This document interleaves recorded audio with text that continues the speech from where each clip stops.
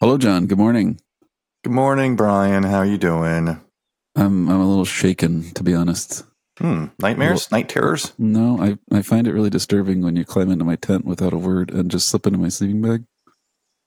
It gets chilly, and my tent is smaller. So, Well, still, you should at least like knock or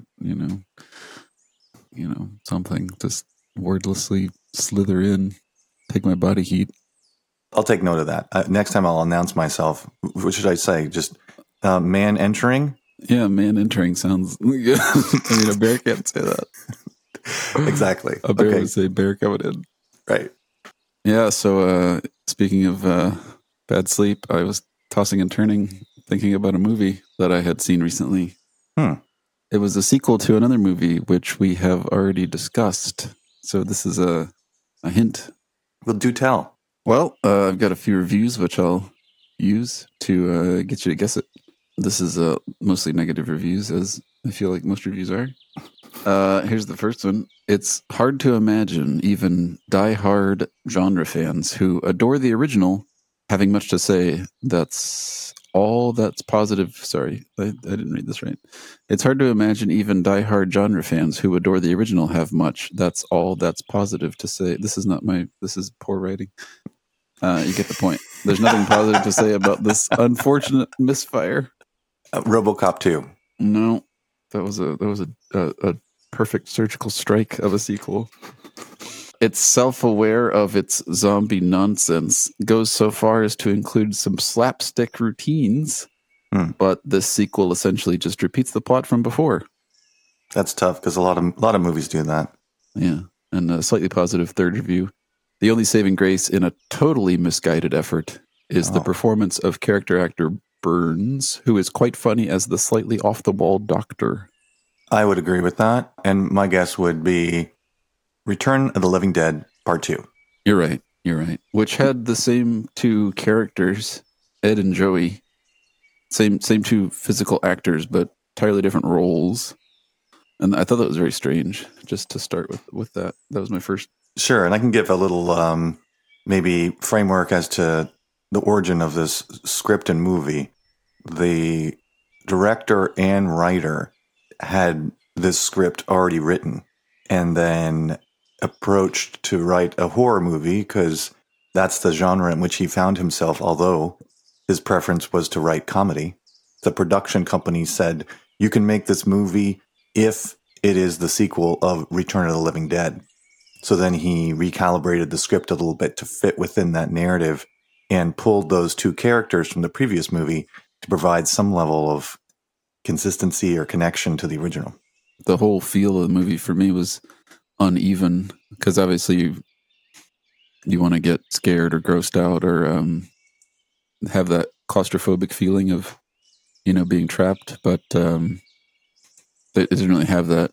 Everyone was, even the zombies were kind of making puns and sort of crude, I don't know, body humor jokes and stuff along the way. And the doctor, his little kind of like 50s TV show tongue-in-cheek puns were a big part of the movie. And but other characters were totally not comedic at all, like the kid. And yeah, so it was kind of like the zombies and the doctor were providing like this running comedic dialogue, but nobody else was. It was just strange.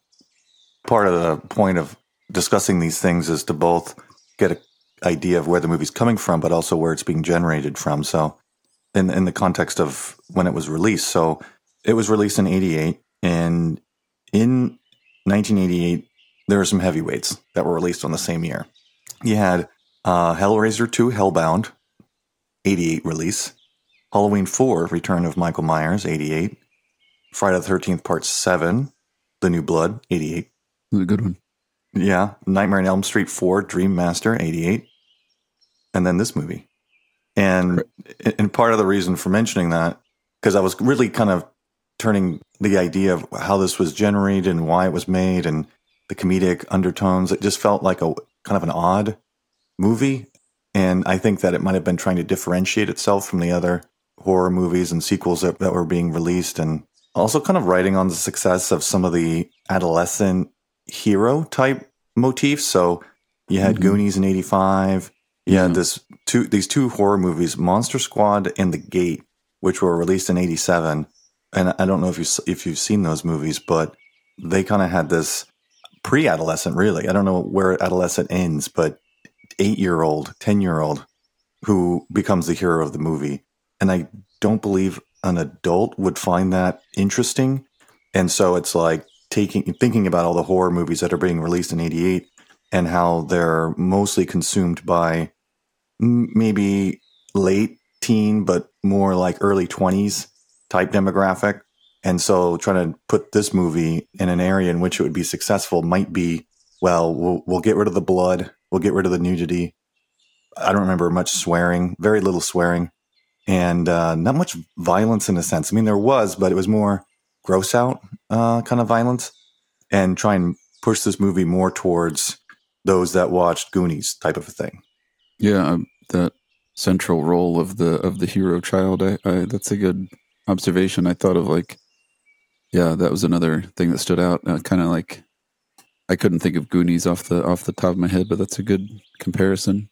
Clever young boy is the one who takes the initiative to call in the army, their emergency number, and is very clever in all the ways that he manipulates people and he's the only one with a level head and tries to call for help and thinks of clever ways to thwart the zombie hordes. Yeah, and there's also a child zombie. His bully nemesis is the first zombie. I feel like I haven't seen a child zombie before in one of these movies. So the person that would find the most pleasure out of watching a movie like that would be a child close to the same age as the main character, playing out those successes in their own mind, like driving the car at the end to save everyone and being able to stand up to a bully, like you were saying, and outwitting, older people. Like these are things that 8 and 10-year-olds find fascinating, and older people would find it obnoxious and annoying. So I do think this was pretty much written, at least with the intention that a 10-year-old or a 13-year-old maybe would watch it on TV or something like that. Yeah, and also having to maneuver around a babysitting older sister. Yeah, it's a good observation. I guess I wonder, from a movie-making point of view, I assume directors have a release date and they have a sense of what their competition in the movie theater will be. Mm-hmm. But to deliberately shape the whole plot and dialogue, I guess it makes sense that they would do that to differentiate their movie from the others that are going to release at the same time. Mm-hmm. And I did feel like it was driven by the effects studio. It was almost like a show of prosthetics and practical effects, and demonstrating that or showing that in a way to seem impressive had more of a motivation than I don't know, other sort of plot elements. There was just a lot of zombies, which is, I guess good in a sense. Kind of fits the idea of the aliens idea, where you have one alien in the first movie. What would make the second movie more compelling? How about a bunch of aliens? And so how about a bunch of zombies? Not that there weren't a bunch in the first one, but even more and more mayhem. Doesn't necessarily make a better movie, but no, there was you definitely had the feeling like it was a city full of, or a community full of zombies. I feel like some of the zombies were really good looking, like the lady who has the southern accent and kind of makes the jokes. She was, and some of the other ones were good, but some of them, like the bully zombie, it seemed kind of lazily done. Like they just kind of painted his face gray, and he just kind of put on a scowl. And then there were others like that too, where it just looked like they were wearing gray makeup, but so it was kind of uneven. Like some of them looked really impressive, and other ones looked like they just called it in. That young zombie, part of the reason why his makeup was less significant is early in the shooting, he was wearing the makeup and he got something in his eyes or something. And he then refused to put on the makeup again because it was some medical reason or psychological reason. So this is definitely an obstacle movie where you have the cast trying to overcome something that's preventing them from being successful. And part of the difference between the first one and the second one is that these zombies can be killed by being electrocuted. In the original movie, no matter how much they were dismembered and taken apart and shot, they were resilient. That's a little bit of a difference because, at the end of the first one, there's this everyone dies, nuclear bomb goes off, tragic event. In the end of this one, this plays into the idea of it being for a kid's kind of audience. They're successful, everyone's happy, all zombies dead, celebration time. Yeah. And the whole thing starts with a pot-smoking soldier who, I guess, because he is inebriated under the influence, he doesn't notice that one of the zombie barrels has fallen off his truck, which I think you would place that truck in the middle of the convoy or at its beginning instead of at the very end in case that did happen, because they were just the barrels were sort of lazily secured. Mm-hmm. Well, didn't you used to do military logistics? I did, actually, for a short time. Right. But the same theme in the first film of sort of a discombobulated army sort of screwing up again. Yeah, those were crazy days when I served in military logistics. Oddly, for just a short while too. They normally just really bring someone in for a couple of months and then discharge them. So yeah, I was dishonorably discharged pretty quickly. All right, yeah. I had lost too many zombies. So, just the last piece of the framework of the timeline, Day of the Dead was done in 85, which was 3 years earlier than this, and Evil Dead 2 was done in 87. So there are two movies that demonstrate the ability to make a zombie movie. I wouldn't totally put Evil Dead in a zombie movie category, but close to, with success, and Evil Dead 2 having some comedic effects done effectively. And so it's like, this movie, I don't think the comedic pieces were done effectively. I think that they were kind of forced in and they're a little goofy. The only piece that I thought was funny was when Ed, the grave robber, was holding the severed zombie head and then the zombie head bit his finger. And that has more to do about Ed and that character and that actor than the bit. The part at the end where a Michael Jackson zombie comes out when everyone's getting electrocuted and kind of gets electrocuted with them. It's like, that's where it feels very adolescent, where an adult, I think, watching that isn't going to find that very funny and it's going to look corny. And the other piece of it is the placement of it. I think that the comedy within a horror movie works when there's a bit of distress and then in the downtime, a comedic element that releases the stress so that you get back to a state of being calm or a state of being relaxed, and then the elevation of tension comes again. But to put the comedy right in the middle of the tension, it kind of spoils that peak, and it's just oddly placed. Yeah, I agree. And I forgot about that Michael Jackson reference. And there was that other scene too where the zombies were in the house and they collectively caught sight of the sisters' aerobics video. Uh-huh. And I thought there was going to be a scene where they all lined up and did aerobics. But I guess maybe I blacked out or something. But I don't think that scene ever was shown. But kind of a missed opportunity for a dumb joke there. So I mean, in terms of the plot, it's like that review I read said, it's essentially identical. The army loses a barrel. The barrel is opened. And then the mist goes into a graveyard and the dead awaken and they struggle and then they call the army, and the army, what does the army do in this movie? They just kind of surround the city and don't really act.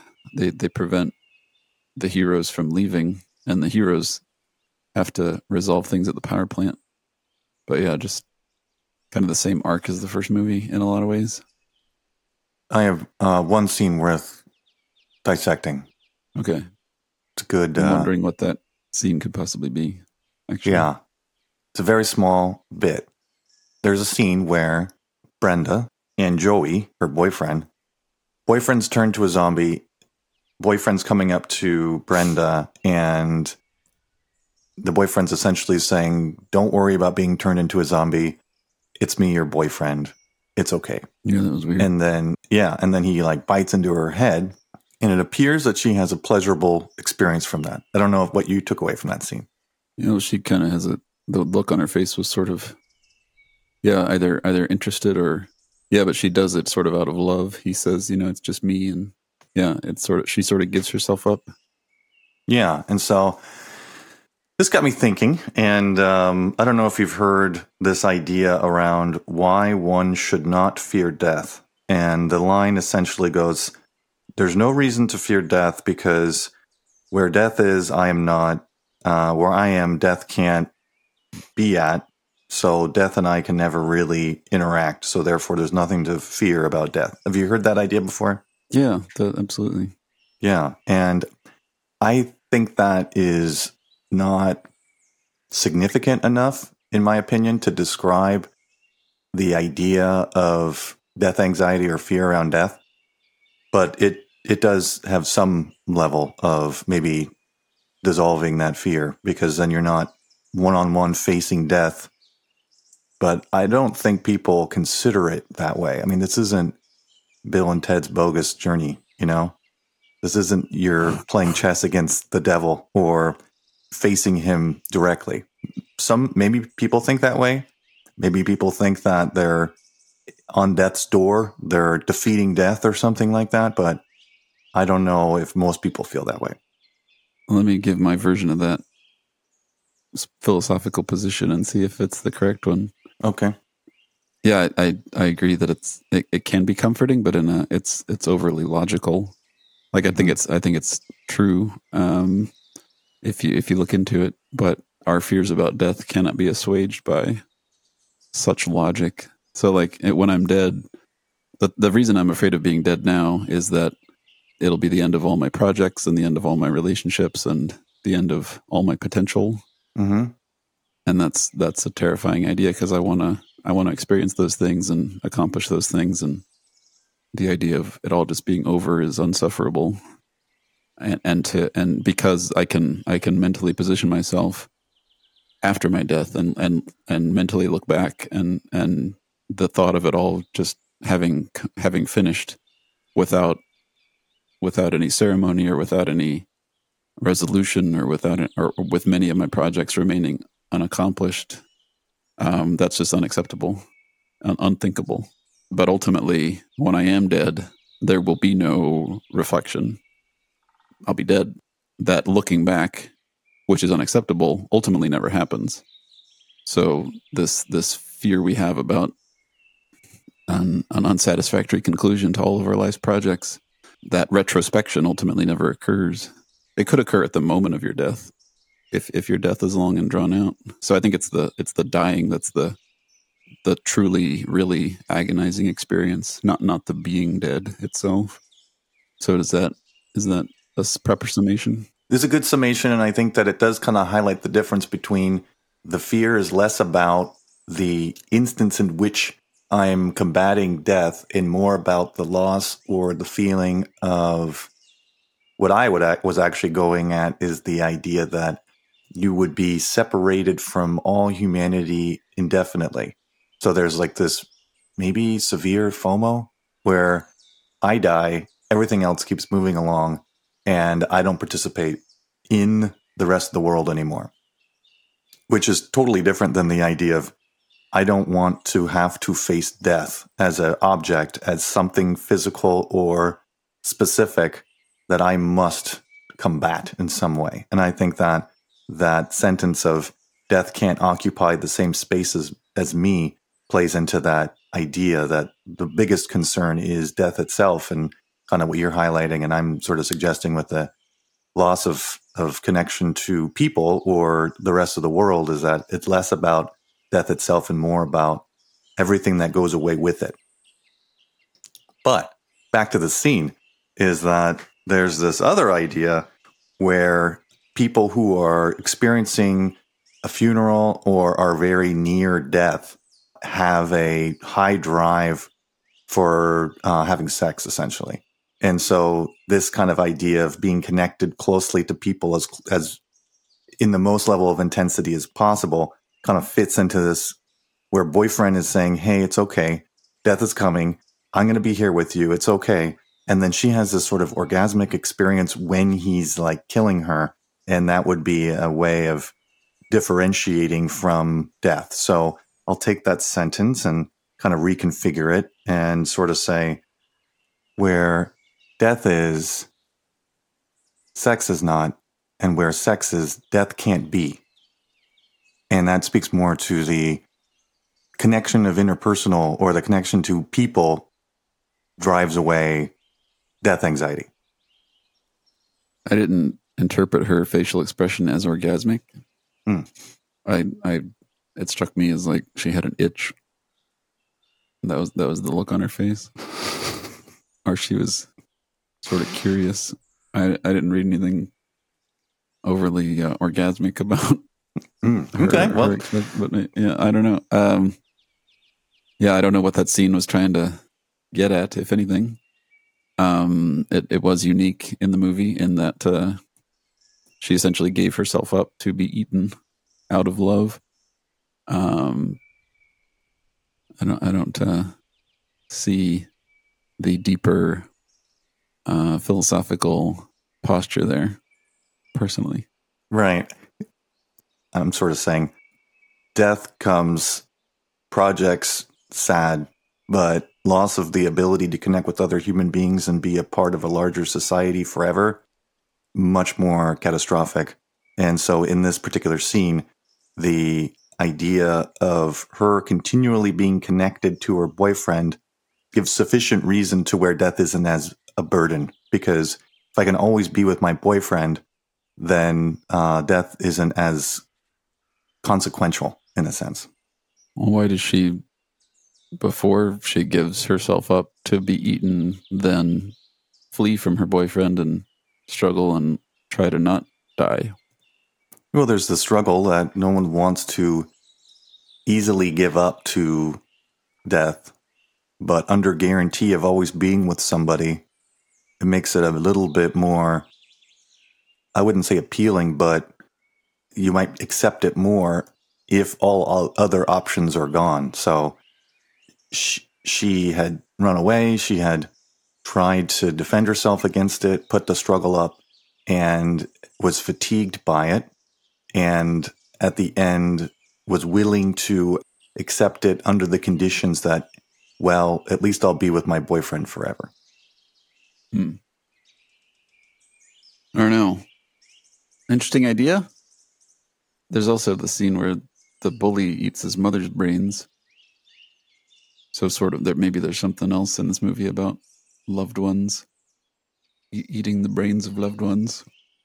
You could go straight on to the Freudian piece there, where,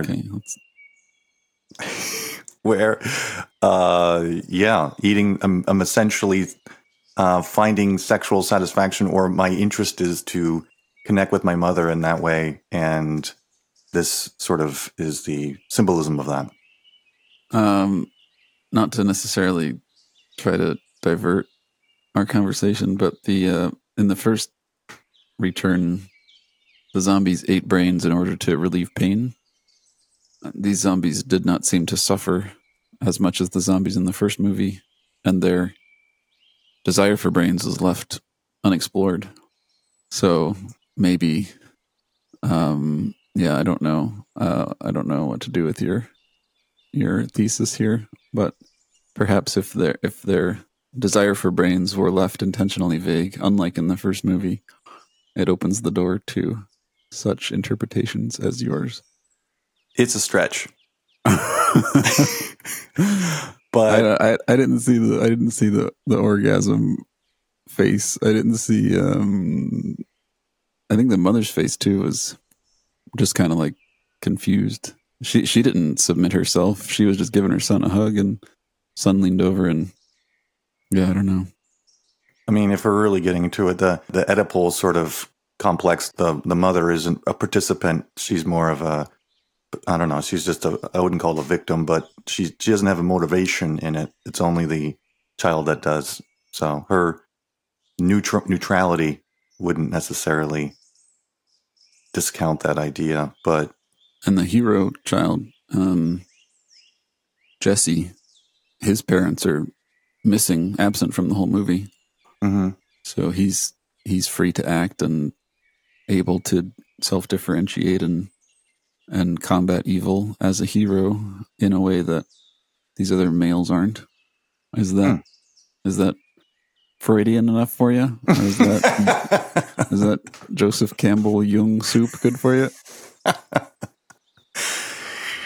I appreciate the investigation into that possibility, but I mean, he is becoming his own adult, and his parents are largely absent and are forming a ideal more than an actual presence, and he is trying to fill the vacuum of that. That was my takeaway from the movie for sure.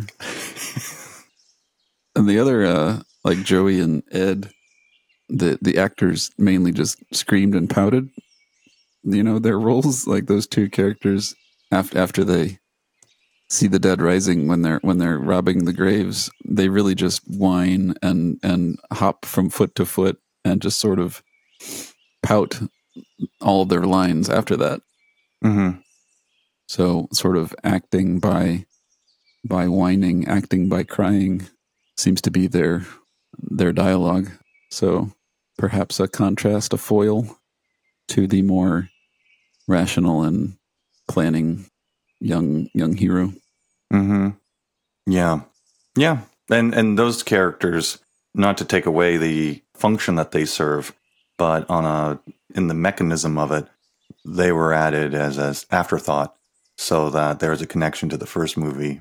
Yeah, they didn't really precipitate any part of the plot. Like the zombies were released from the barrel through the actions of the boys and their little trip to the mausoleum. Joey and Ed seemed, in that sense, sort of totally optional. They didn't cause anything to occur. So, yeah, I see what you might, the way they might have just been overlaid, perhaps to keep it more comedic, but this director's attempt to make it more of a comedy. Yeah, if they were pulled out of the script and movie entirely, it would save about 15 minutes of screen time, but not change the plot. You would lose your love. I guess, you would lose the Brenda Joey deep dive into death anxiety. You could be replaced by the cable repair guy and the high school student. That's right. you could substitute them in. That's true. And just as a note, I highly doubt the writer considered these things, but I don't know. It wasn't mentioned, let's just say, in the commentary, but just because he's unknowing of it doesn't mean it isn't animating his thoughts or purpose. He just is that age-old question that we asked about the Hitcher. An artist creates an artwork, and an appreciative viewer, derives certain messages from the artwork, and the question is, are those messages deliberately inserted by the artist, or can the artist create something from which an appreciative viewer withdraws messages which the artist had no intention of inserting? Or kind of what I'm sort of suggesting is that the artists didn't even know what they were doing because they were a vehicle for a greater orientation that they played out but weren't aware of. That background information certainly would account for the uneven feel of this movie. Mm-hmm. If we had a writer, a director who wanted to do a comedy, but studio executives who wanted a zombie movie, and other people who wanted to differentiate that horror movie from what sounded like a packed field of summer releases in 1988, it would certainly, zombie movie by committee would certainly account for the messy feel of this film. Yeah, no, it's an assembly of marketing purposes and interests, and director who doesn't particularly care about the zombie genre and just wants to make a comedy, and this assembly of Voltron ideas turns into a spaghetti mess.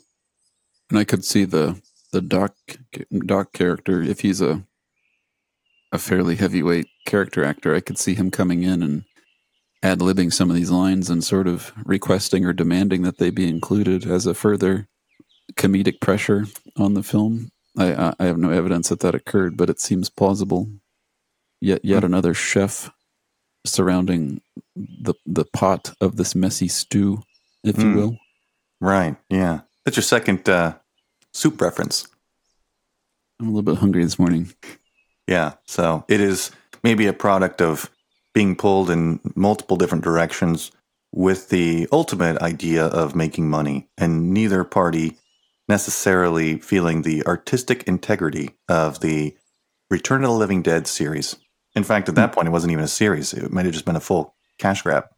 Yeah, exactly. Sequels, I have to believe, are susceptible to just being motivated by cash grabbing, which is a shame. Yeah, I mean, it's a little tragedy. We just witnessed a tragedy. I feel, diminished.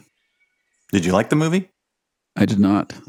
I liked the first one. I mean, I didn't like it, but it had a charm. It had its moments. It had a personality. This movie was, I mean, like for me, immediately seeing the same two characters from the first one, Ed and Joey, like the same physical actors, but in entirely different roles, that being left unexplained, that was immediately off-putting for me. I was like, okay, you just hired the same guys, but they're not the same characters, and you're not gonna like make any connection to the first movie. That just immediately put the whole thing off balance for me, and I couldn't really settle in after that. I couldn't really trust it.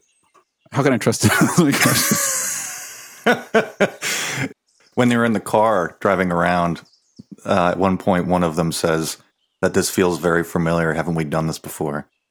Who says that? I can't remember if it was Ed or if it was Joey, but it might have been Joey, and that, maybe is a. I was hopeful the military was presented a little bit more forcefully in this movie than the first one. Mm-hmm. In the first movie, it's just that colonel guy who waits around for a phone call about these zombies, and then a mortar shell at the end. But in this movie, you kind of have the convoy and the sort of rockabilly young guys driving, and I was hoping for more of a sort of an action, sort of the army being involved more competently or more forcefully. Mm-hmm. But then all they do is surround the city and hide in the dark. So that was disappointing for me too. I was looking forward to more active use of military forces against these zombies.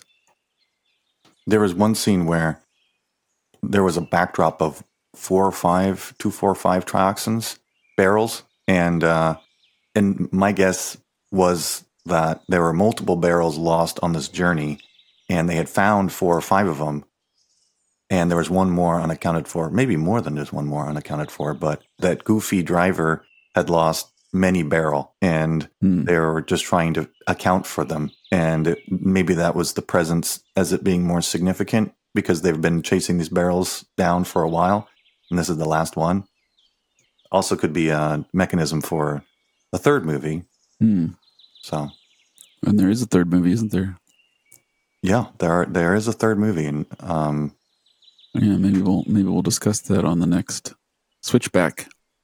Right. Yeah. Well, this has been quite a fatiguing process, but at some point we'll climb that peak. Yeah, it's on the map. Mm-hmm. Right. It could be around the next bend. Could be. Will be. Well, John. Yeah, you're gonna have some soup now. You're gonna have. I'm gonna make some soup. Yeah, I've got some dehydrated stock, and I've got some cow brains left over from my last meal, and I've gathered some herbs. Wow. So I think I'll just make a little soup. Fair enough, my man. Have a wonderful soup. You too. Well, I don't know if you're gonna make soup or not.